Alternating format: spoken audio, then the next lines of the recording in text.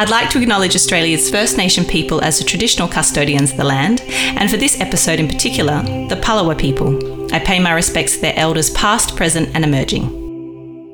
And that is exactly why we would always work the way we do. It is a lot of work, it is a lot of travel, it is a lot of getting around, but it's us passing on our excitement and our ambassadorship of what we try to do and the story we want to tell.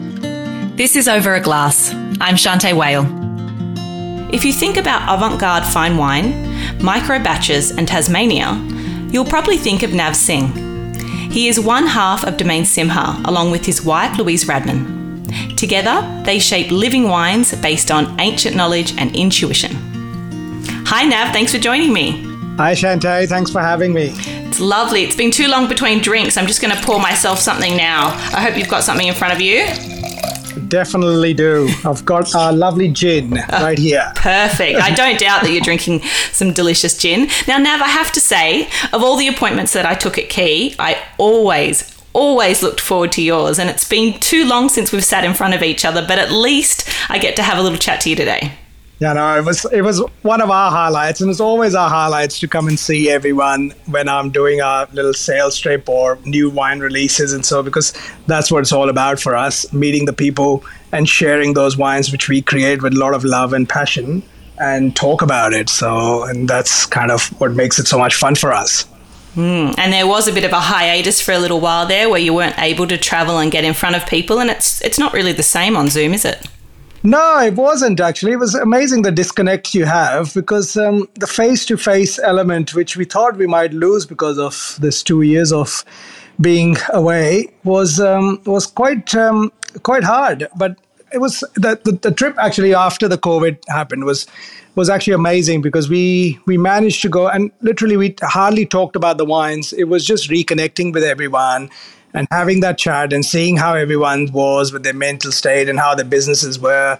And I think that's the beauty of doing the things which we do without using any distributors and meeting the people, it's a much bigger family you end up having with all the restaurants and retailers and the fine wine stores you work with, because everyone has emotions and things are happening and you just basically connect in different level when you're doing it in this format. It's so very true. And I think that, some of the questions I asked with, people that I were particularly close with when we kind of came back, and I know we had this conversation, was how do I help you now? How do we get your business up and running? How can I support you? And it was nice to just kind of like be that direct with each other, wasn't it? And kind of go, we've all suffered. How are we all going to mutually benefit from this point onwards? It was amazing because I think the openness of people and how things work and what was happening and how they were feeling and how good it was to be back, but still all the challenges that were coming along with how to manage their business, how to like have their finances or also their mental state of just being where they were and how they've not have been able to see their family, which were, for many of people overseas like myself. It was just a very kind of interesting conversation, but then there was a common thread that all of us wanted to reconnect and have that connection back of talking to the people who are excited about what they do. So yeah, you nailed it when you said that. That's so true. Nav, let's go back and talk a little bit about kind of your background and your heritage. So my background definitely different from the wine industry, especially from the time when I started. So I'm born in India, in Delhi. And I arrived in Australia as a young student, which is now a long time back, 95 now. So when I arrived, so getting older every day. It was, of course, the wine was not what I came to study. At that time, we were studying something completely different. But it was the time when you spend studying, you always end up being in hospitality, or you go and, you have to earn some money to pay for your uni fees or just have to be doing everyday life. So I was very lucky to be able to get a gig in hospitality. And I was studying in Adelaide, but ended up going to Sydney for a few months so that I thought I'd be able to work a lot more and earn earn some good money for that time. And I got a job at the Park Hyatt in Sydney, an amazing little property, and working there from starting up to being just a regular waiter. We just got into the number 7 restaurant, which was one of the fine dining restaurants of Park Hyatt. And we had this amazing sommelier there who was very keen in giving every person who was there a bit of a taste of different things and what was on the matching on that degustation on that day, and talk about the flavors. And the way he communicated was so fascinating for me, for someone who had not really kind of done anything with alcohol, let alone wine or so. So that was the starting point where I was just super excited about things and how a beverage could evoke so much emotions and so much excitement, and have a whole adjective and descriptors and excitement behind it. So that kind of was the starting point for me, from coming from Indian and getting into the hospitality and the wine scene, and through there I was able to start up my journey and find that I had a real love and excitement about wine. And the tasting part was probably the most fun part for us, because it was those descriptors, those flavors that we used to find in different grape varieties and different styles of wine from different parts of the world. And just the knowledge and the desire for finding everything about it was what got me onto the journey of wine. Mm. Yeah, I love when you have an experience like that, and it, like you said, it kind of opens up a door and you step into a world you kind of like, oh my God, this exists. So what did you do from that point onward? How did you go about creating this career for yourself? It was quite exciting, because the first few months of getting excited about things was great. We were looking. I was coming back to Adelaide and studying, and then after doing a couple of years of travel back and forth from Adelaide to Sydney, when I got back to finish my degree I was doing business management, and I got a job at the Adelaide Hyatt as the sommelier, and which was the Blake's restaurant at that time, and it had an amazing wine program. It had won the best wine list in South Australia, and had an amazing range of wines, which the GM at that time had a great passion for. It would open all these different wines, which were from Barossa to across Burgundy to Bordeaux to Loire and Germany. He was of German descent, so we drank lots of lovely German wines and Rieslings, and that kind of availability to these extraordinary wines from across the globe, with Blake's and Hyatt being a very crucial kind of crux for a lot of winemakers to come through. There was a real amazing blend of information which came from all of these winemakers. So I was this young kid always wanting to ask about everything and anything you could ask. There was guests who would come in and bring 30, 40-year-old Grange and old Henschke's, and we would just kind of try to soak in as much as possible. And that kind of journey of trying and tasting all these wines got my idea of what we wanted to do. Was that the next step was that I wanted to get into the making of the wine and learning through what the science does.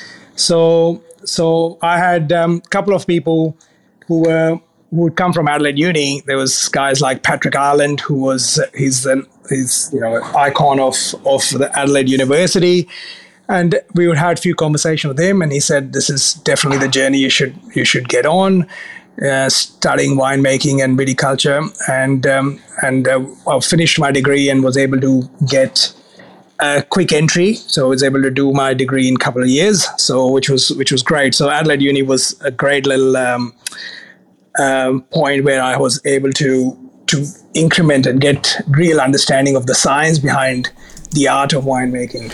Yeah, wow. And then you did travel for a little bit too, didn't you? You went into Burgundy and Bordeaux, and how was that experience? Amazing, I imagine. Yeah, no, it's like, I think the continuation of the story was I studied my winemaking. We were able to meet, like, our first job I got was when David Wynn was and Andrew Wynn was about to sell Mount Adam to Moore Tennessee Group. So my first harvest was at Mount Adam, which was part of the LVMH group, and then worked from there to Shandong. And over the time, I met Jean-Pierre, who was owner at that time of Domaine Simha. And we had a great little time and a chat. We were doing I think it was in Mornington Pinot Forum. And we were talking about my little journey and what I was doing. And I just finished my university and wanted to come and work in Burgundy. And he said, "Yep, definitely come and work for us." And he had already had lots of people from Australia who had come and worked at Delalo. So it was an amazing decision of so Lou and I, we first year, Lou was doing a little scholarship, and we went across, and then I went and did my first harvest in 2004 at Domaine Delalo, which was like an amazing experience, and that was like they became like a family to us. And Jean-Pierre and Lilo was an amazing host, and the world of wine again just became another explosion after that, because we had an opportunity to see really the insights of how Burgundy kind of worked, and how the people worked, and what it was like to be in the top echelon of Burgundy producers. Because each year we will do harvest, and at the end of the harvest, Jean-Pierre will take us across, and we go to Romani Conti, and we go to Griveau, and we go to Roumière, and we'll go to all the top producers across Beaune and Louis Saint George, and we'll see what they were doing and how the wines were, and what was coming out from each of the vintages and the wines. And that was just amazing. It was just mind blowing to see them really in action, and see how everything compared.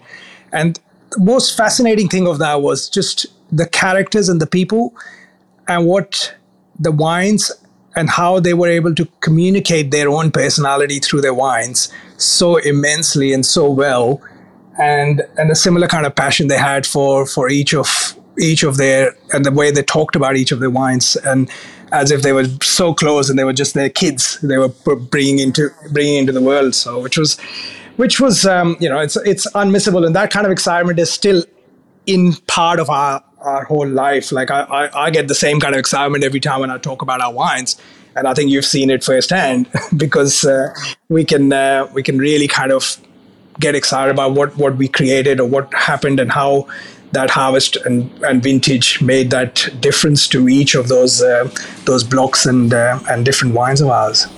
Yes, I certainly, the passion that you have for what you do is incredibly palpable. But amazing that you went and had that experience, and you had it with Lou together. I think that's really cool, because they are, Burgundy's changed a lot over the years, and but to be there together straight out of kind of school is pretty cool. Do you still talk about some of those experiences together?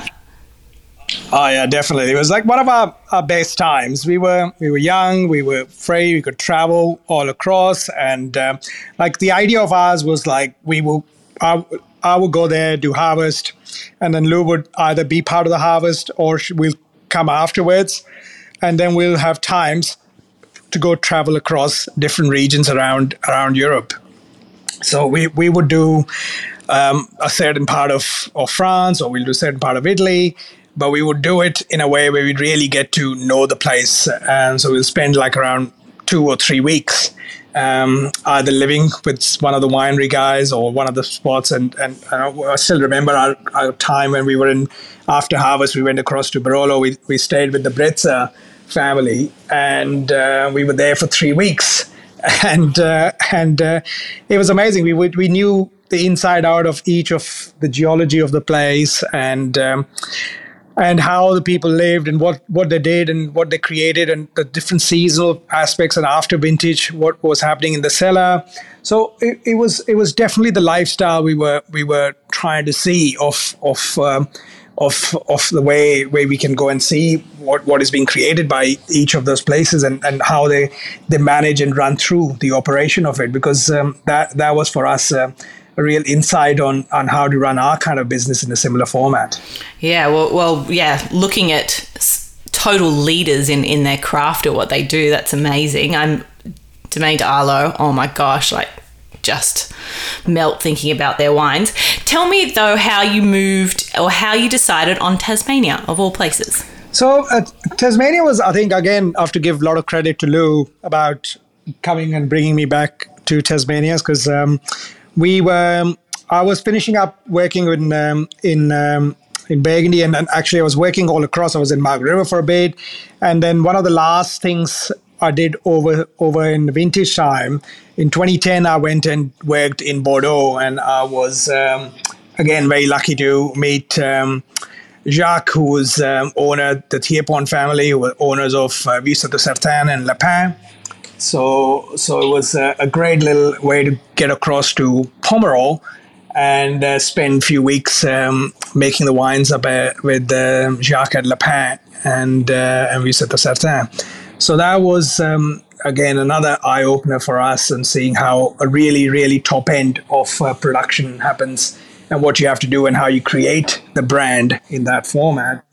And then we were trying to think about what we're going to do, whether we could start something up back in Adelaide, and Lou was writing an article on Tasmania at that time, and she said, why don't you come along with me and we'll go and have a little kind of travel across and do our reconnaissance on Tasmania. And we were here in the middle of winter in August, and we went from all the way north down south across Hobart, and Mona was just starting up at that time. And we were it fell in love, and we thought this was the final frontier for Australia for premium winemaking.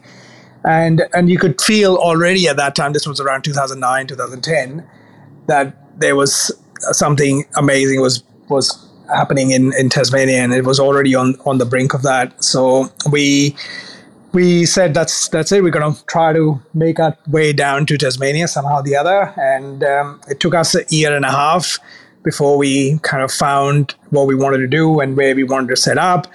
And in 2012, we moved in to Tasmania, to Hobart, and started our wine brand. It's, for me, I mean, I suppose it has to do with my generation too, but it's hard to imagine Tasmania's wine scene without you a part of it. It is, I just can't imagine. You're the two of you, such characters, but also just so invested and capture such a modern take on thoughtful winemaking. So I can't imagine Tassie without you. I'm glad that you moved down there, and you work with the Upper Derwent, Coal River and Huon Valleys as well. Do you enjoy making wine and you working in such different spaces?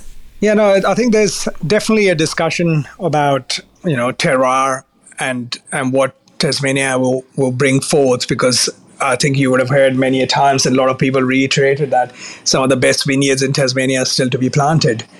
And there's such amazing diversity in from all the way north down south. And we based ourselves mainly in Upper Derwent, where we get 90% of our fruit from. But there's always, for me, was from the starting point was always to find new, exciting little vineyards where we thought there was an amazing potential, and speak to the grower and try to create something fascinating. We like the first year we made some Pinot Blanc from Coal River Valley and Gamay from down south in the Huon. It was one of the most southernmost Gamay vineyard in Australia, and it was always about trying to tell the story of what Tasmania can produce in not just Pinot, not just Chardonnay, not just Riesling format, but also the amazing amount of potential it has with different varietals and like things like Chenin. Like last year we produced and made one of our first Chenin from one of these only blocks of Chenin in Tasmania as well. So there's always, for us, is trying to push that boundaries and try to find something more exciting and new. And in the same way, for us is the constant desire to learn and get to know a bit more about ourselves and the place which we are in. I think it's hard to, I was trying to think of how to kind of sum up, what you both do and your brand. And I thought it's so, with your brand, you are so integrated into your philosophies, your character, your charm. Everything is so integrated into your brand, but without it being, without it affecting, I kind of think your kind of architecture of what you're doing. It's just natural and it just goes into your wines. And then your winemaking approach is so kind of held back and reserved, and you just let the wine speak. So it's so interesting because I think that there's so much of you both in your brand, but yet, you really are kind of a custodian of just letting fruit and a place speak. If you were to kind of define your philosophy of winemaking, how would you describe that? I think it's such a good way to put it, Chantal. I think that for me, what we try to create with us is like, of course, we've got this amazing passion and excitement for creating things, but we also want to make sure that we really speak about the place. And I think that, again, that ideology was very much ingrained, seeing what we saw working in Burgundy and even at Le Pen. Like, it was really about that site and that place and how you can tell that place story really well. And what we wanted, like, from our philosophy point of view, like, we work things like 100% whole bunch for winemaking.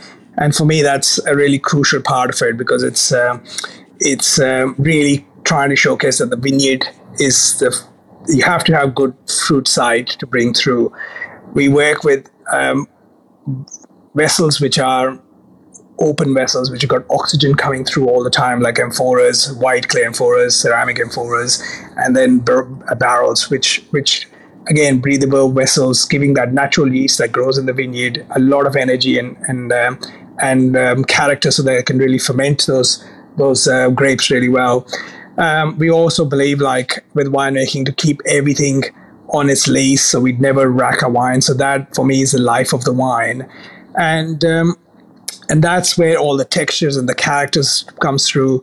The amazing elements of using oxygen as a key precursor, because we got this amazing acidity that comes in Tasmania. So we have to work the other way around on getting that textures and characters in the wine, and using oxygen, which kind of balances that acidity really well and showcases it really well. Then working on the lunar phases for our fermentations and our bottling. So all of that philosophy was something which automatically took us to the direction of not to intervene much, and let that minimal intervention of it kind of let it show through by itself. And the results we got was just amazing. They were just so energetic wines with so much story and fascination to tell. They were definitely alive. And every time you sipped those, like a bottle that you opened, we got something different and we got something more exciting from it. And first year when we made our Riesling, that resultant of that wine was just so fascinating for us, and we said, like, this is exactly what we wanted to do. So it became ingrained in that philosophy that the less we do with it, the better result we get from it. So hopefully that covered that philosophy element in there. Yes, it definitely did. But like the idea, what we get by doing that is we get these amazing, graceful and very balanced, then naturally kind of evoking wines, which have got this great clarity about itself. It's got this lovely definition about itself. And that clarity comes, I think, we personally think, is from having real clarity on our philosophy of what we want to do. And that kind of shows through with the wines now. Very, like, for me, each year we learn, and it's becoming more and more clearer for us, that philosophy. Yeah, I think you always see the energy and the living component of your wines, because they do taste different depending on the day that you open them. I've always loved looking at, say your Beauregards and your two different kind of expressions of fruit or flower days. The Lionheart and the bird, And, it's amazing, that fun. Yeah, maybe you could give me a little, just for the listeners, a little kind of example of what I'm talking about, because you do it, but much better than I do. No, I think it's more like, again, trying to learn and trying to see what we get. The idea of the Lionheart Beauregard, the 2 amphora wines which we make, it's a single site wine. It's one block which we harvest, one on flower day and one on fruit day, which is generally around 2 or 3 days apart from each other. And we kind of pick them, ferment them in the ceramic amphoras, and we just let it be. It's a great way to do it because it's an egg shaped, so it creates this amazing convectional current. So it's self-regulating. So it's as little impact from us as possible, and they get pressed on their respective flower and fruit days, and as they mature, with the natural yeast working through and the chemistry that's been formed, they start to go on their different journey. And every time when we've seen these wines, they have their own little composition, their flavor profile, and how they sit on the palate, and how the tannins see, and how the anthocyanins, and how the color of that wine is. And it was fascinating for us because we thought maybe it'll be exactly the same, it might not be much different. But as you see them age, they start to have this different journey come through. And once you see that tangibility of what the lunar calendars and what flower and fruit day aspects of the chemistry of the plant with that reaction of the yeast creates to provide those different kind of flavor profiles, and that esters and that flavonoids and volatiles is what makes it's a pretty exciting little experiment for us. And that's why we thought, let's just bottle it all the way through so we can actually share that experience with everyone who gets to try and taste the wines. And they're much loved, and they're one of the big stars of the cellar door tasting whenever we do it. Oh, they certainly are. And I remember something that I think is important for the listeners to know is that, you really are, you and Lou are very much on the cold face of your entire business. And like you said, you do your own distribution. You guys are working at Institut Polaire, your wine bar, you're pouring the drinks. But there's so much that you do, which is pretty full on when you're also making a lot of wine and producing your own gins and vodkas and bitters as you do. But I'll never forget when a couple of years ago, we did a tasting and I had the Beauregard and the Lionheart Pinots side by side, and I said, oh, these are so great. I really wish these were in half bottles so I could sell them, 2 half bottles side by side and let people experience them. And you were like, yeah, we can do that. Sure. And then you bottled them into half bottles, and you did that for us. And I'll never forget, after COVID, that everybody was talking about how we're going to manage, costs in cellars, and if there's some wines that weren't paid, could we return them? And I remember those wines came up, and I stood my ground. I was like, absolutely not. These were bottled for me. You wrote the vintage date on the side in your your handwriting, and I was like, these wines, I will buy them myself. They are not being returned. I will take them home with me if that's the case. And it's just such an amazing part of what you do, because you really feel connected to your wines, and I think it's beautiful.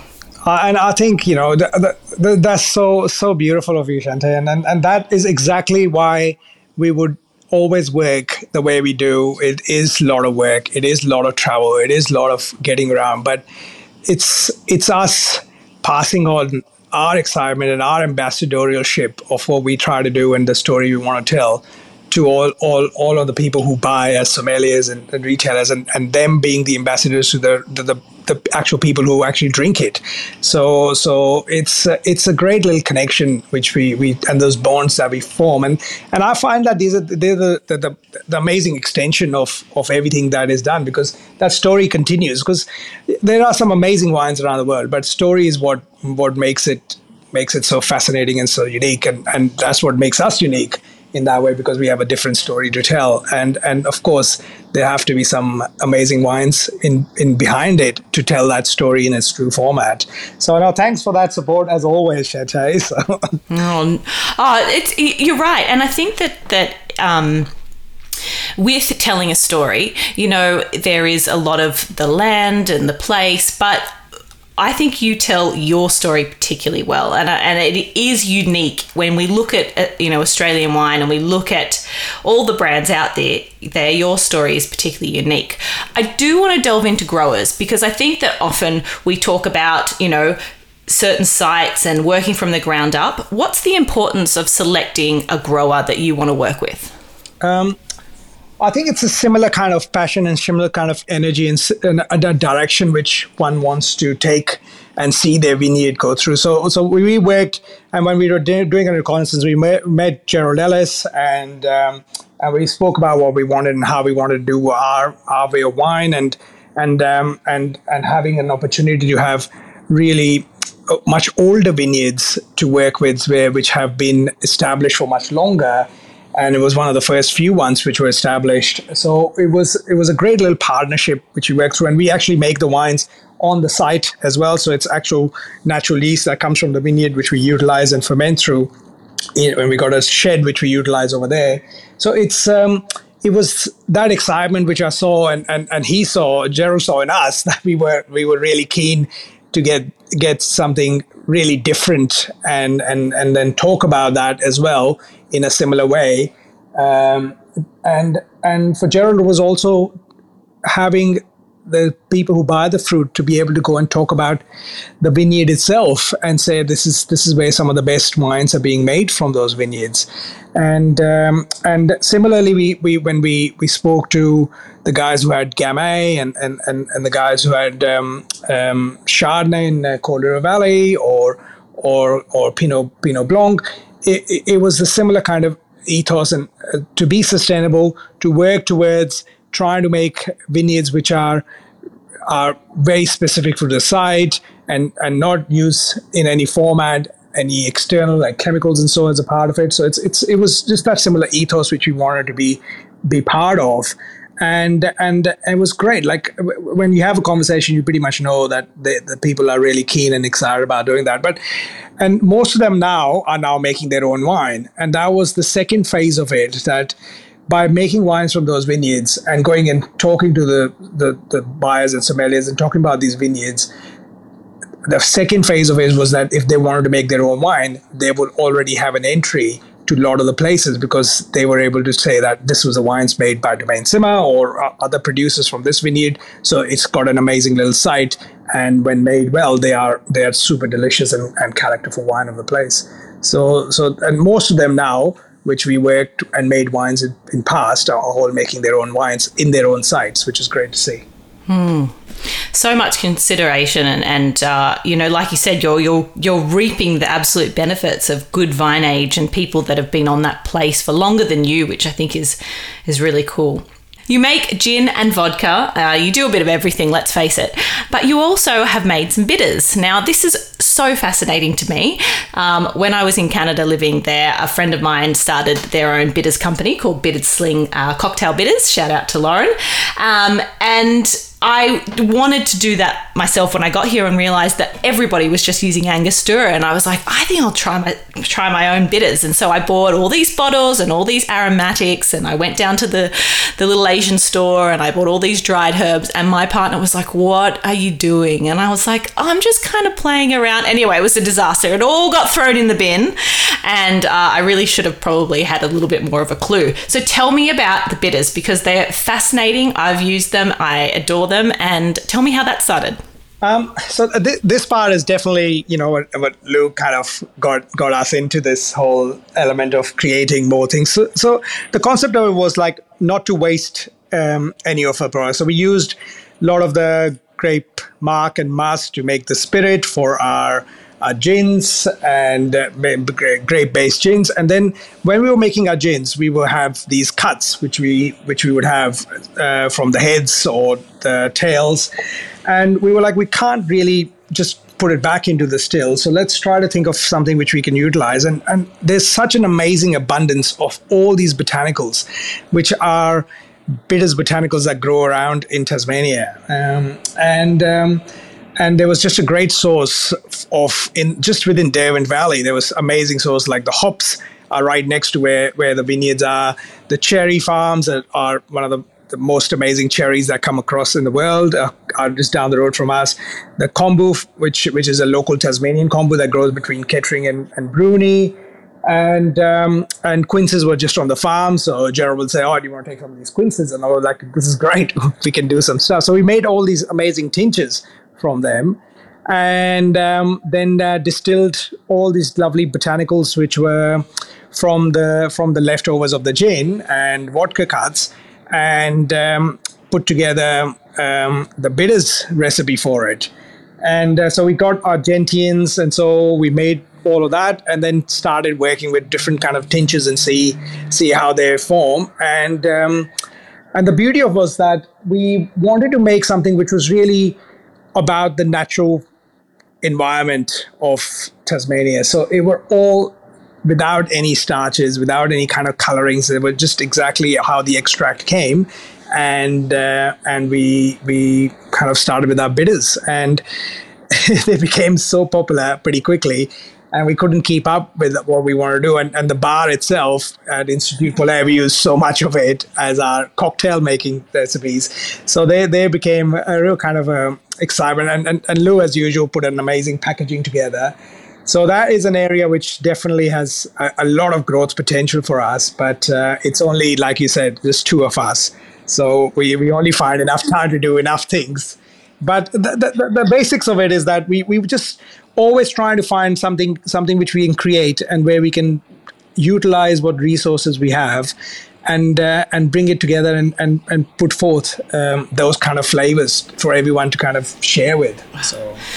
Literally so cool. I mean, you know, Lou, what a brainchild. You know, when I first came across them, and they really do tell the story of Tasmania, looking at like native mountain pepperberry bitters, southern ocean kombu, which has got like the native Tasmanian kombu that's not found anywhere else in the world, and then the hops, the Cascade hops, you know, telling the story of what hops has played in Tassie. Like, they just made so much sense. And I think that what an exciting realm to be in. And there was a place in the market. I mean, now we're seeing lots of bitters come on, you know, in Australia. But I think it's really cool. And I never know what to expect from you next.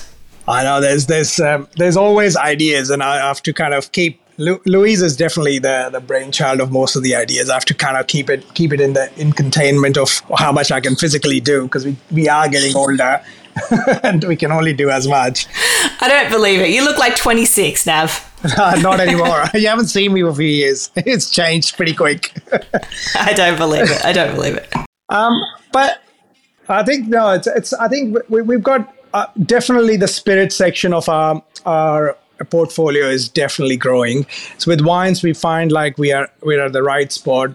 The amount of we produce and what we do and how we sell kind of makes it really sustainable for us to run through. But with the spirit section, we definitely want to do more, because there's so much more exciting things. We did a little bit of vermouth, which we just used at the bar a few years back. And our first ever whiskey is coming out, a 5-year-old whiskey. So malt whiskey. So yeah, there's and brandies. We did a lot of little brandy which we utilized from our wine to make. So there's an amazing growth potential for our spirit section. So that's going to be something which we be doing more work in and growing it more over coming years. And the bar is an endless supply of our energy take. So it's as you would know, a lot of work. But I'll let Lou talk about that when you have that conversation with her. Definitely. I mean, you know, not only do you guys do all of that, but you run an amazing Institut Polaire wine bar, which is, has won multiple awards for the list, which is listing all Tasmanian wines, and then incredible drinks and, whiskey master classes and gin master classes, and it's just endless. And I'm just like, I don't know how you fit it all in, but I'm very, very grateful that you provide such amazing experiences for people. Yeah, the idea for behind the bar, which I think Lou will tell more about, but was to kind of have this complete hospitality plus service and experience that comes from all the way where we produce, to be able to share that from gin experience to wine. And now we do a whole set menu at the restaurant. And we have our Domaine Simha wines, which are specifically matched with the dishes that are basically the food that is grown around Tasmania. So you can have that full experience of having the Domaine Simha wines with the foods that's matched and how those really coincide with each other. So that was the bigger picture of ours to bring it all the way through for a guest experience to have. Well, you do everything so well. So it was a logical next step, but I hope that in the future, whatever the next, challenges are for you, that you also get a little bit of sleep, a little bit of rest and a bit of you time and a little bit of you and Lou time as well. Nav, tell me, if you could only drink 3 beverages for the rest of your life, what would they be and why? The first one, which I've got right in front of me, is definitely that. It's a Sud Poulet dry martini. So that is always the startup for the night for me and the end of the night. So a martini I couldn't do without. So that will definitely be one of the beverages. The other thing which I love a lot, and I think it was probably one of the starting point of drinks was rice wine, which we get in India in a different format, but definitely the sake. And it's the umaminess, the amazing kind of slipperiness and the refreshment of those kind of drink is what we love about it. So I'm a big fan of that. So that is something which I cannot do without. There's always a sake bottle in the fridge, and there's plenty of choices for martinis. And the final thing would definitely be a textural. I'm not very biased about wine-wise, because I think I've gone past that stage of talking about just being a Burgundy or a Chardonnay. But to me, it's more like a textural white or a red, which has that delicacy and has that personality and has that liveliness, that livingness about itself. So depending on the day, depending on how we're feeling, it's either a textural white or a nice, gentle, delicate red is the 3 kind of drinks which I'm always savor and have in our fridge. That's great, because, I often think that too. It's like not just a well-made, but like you said, it's got to offer good acidity, great texture, interest, nice aromas, and that can come in so many forms. It doesn't have to be Riesling, doesn't have to be Chardonnay, doesn't have to be a co-fermented field blend. It's just saying, in general, I want texture, I want something that's, juicy, fresh, but interesting. And so I see you in both of those points. It's kind of, it kind of rounds up everything without having to say like a million different varieties. I love that. I'm glad, because that's our way of enjoying things. I'm not too biased about varieties and regions now anymore. There's so many beautiful things from all across the world. So I think it'll be not doing justice to it that way. I love it. Nav, it's been enlightening. It always is.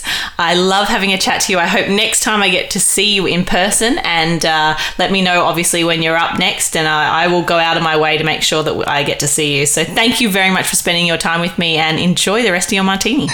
Thanks, Shante. Always a pleasure. This is Over a Glass. I'm Shante Wale. Stay tuned for more stories from the world of wine and drinks. Listen in every Thursday on your podcast app. Follow us on Instagram at overaglasspod and contact us at overaglass@deepintheweeds.com.au.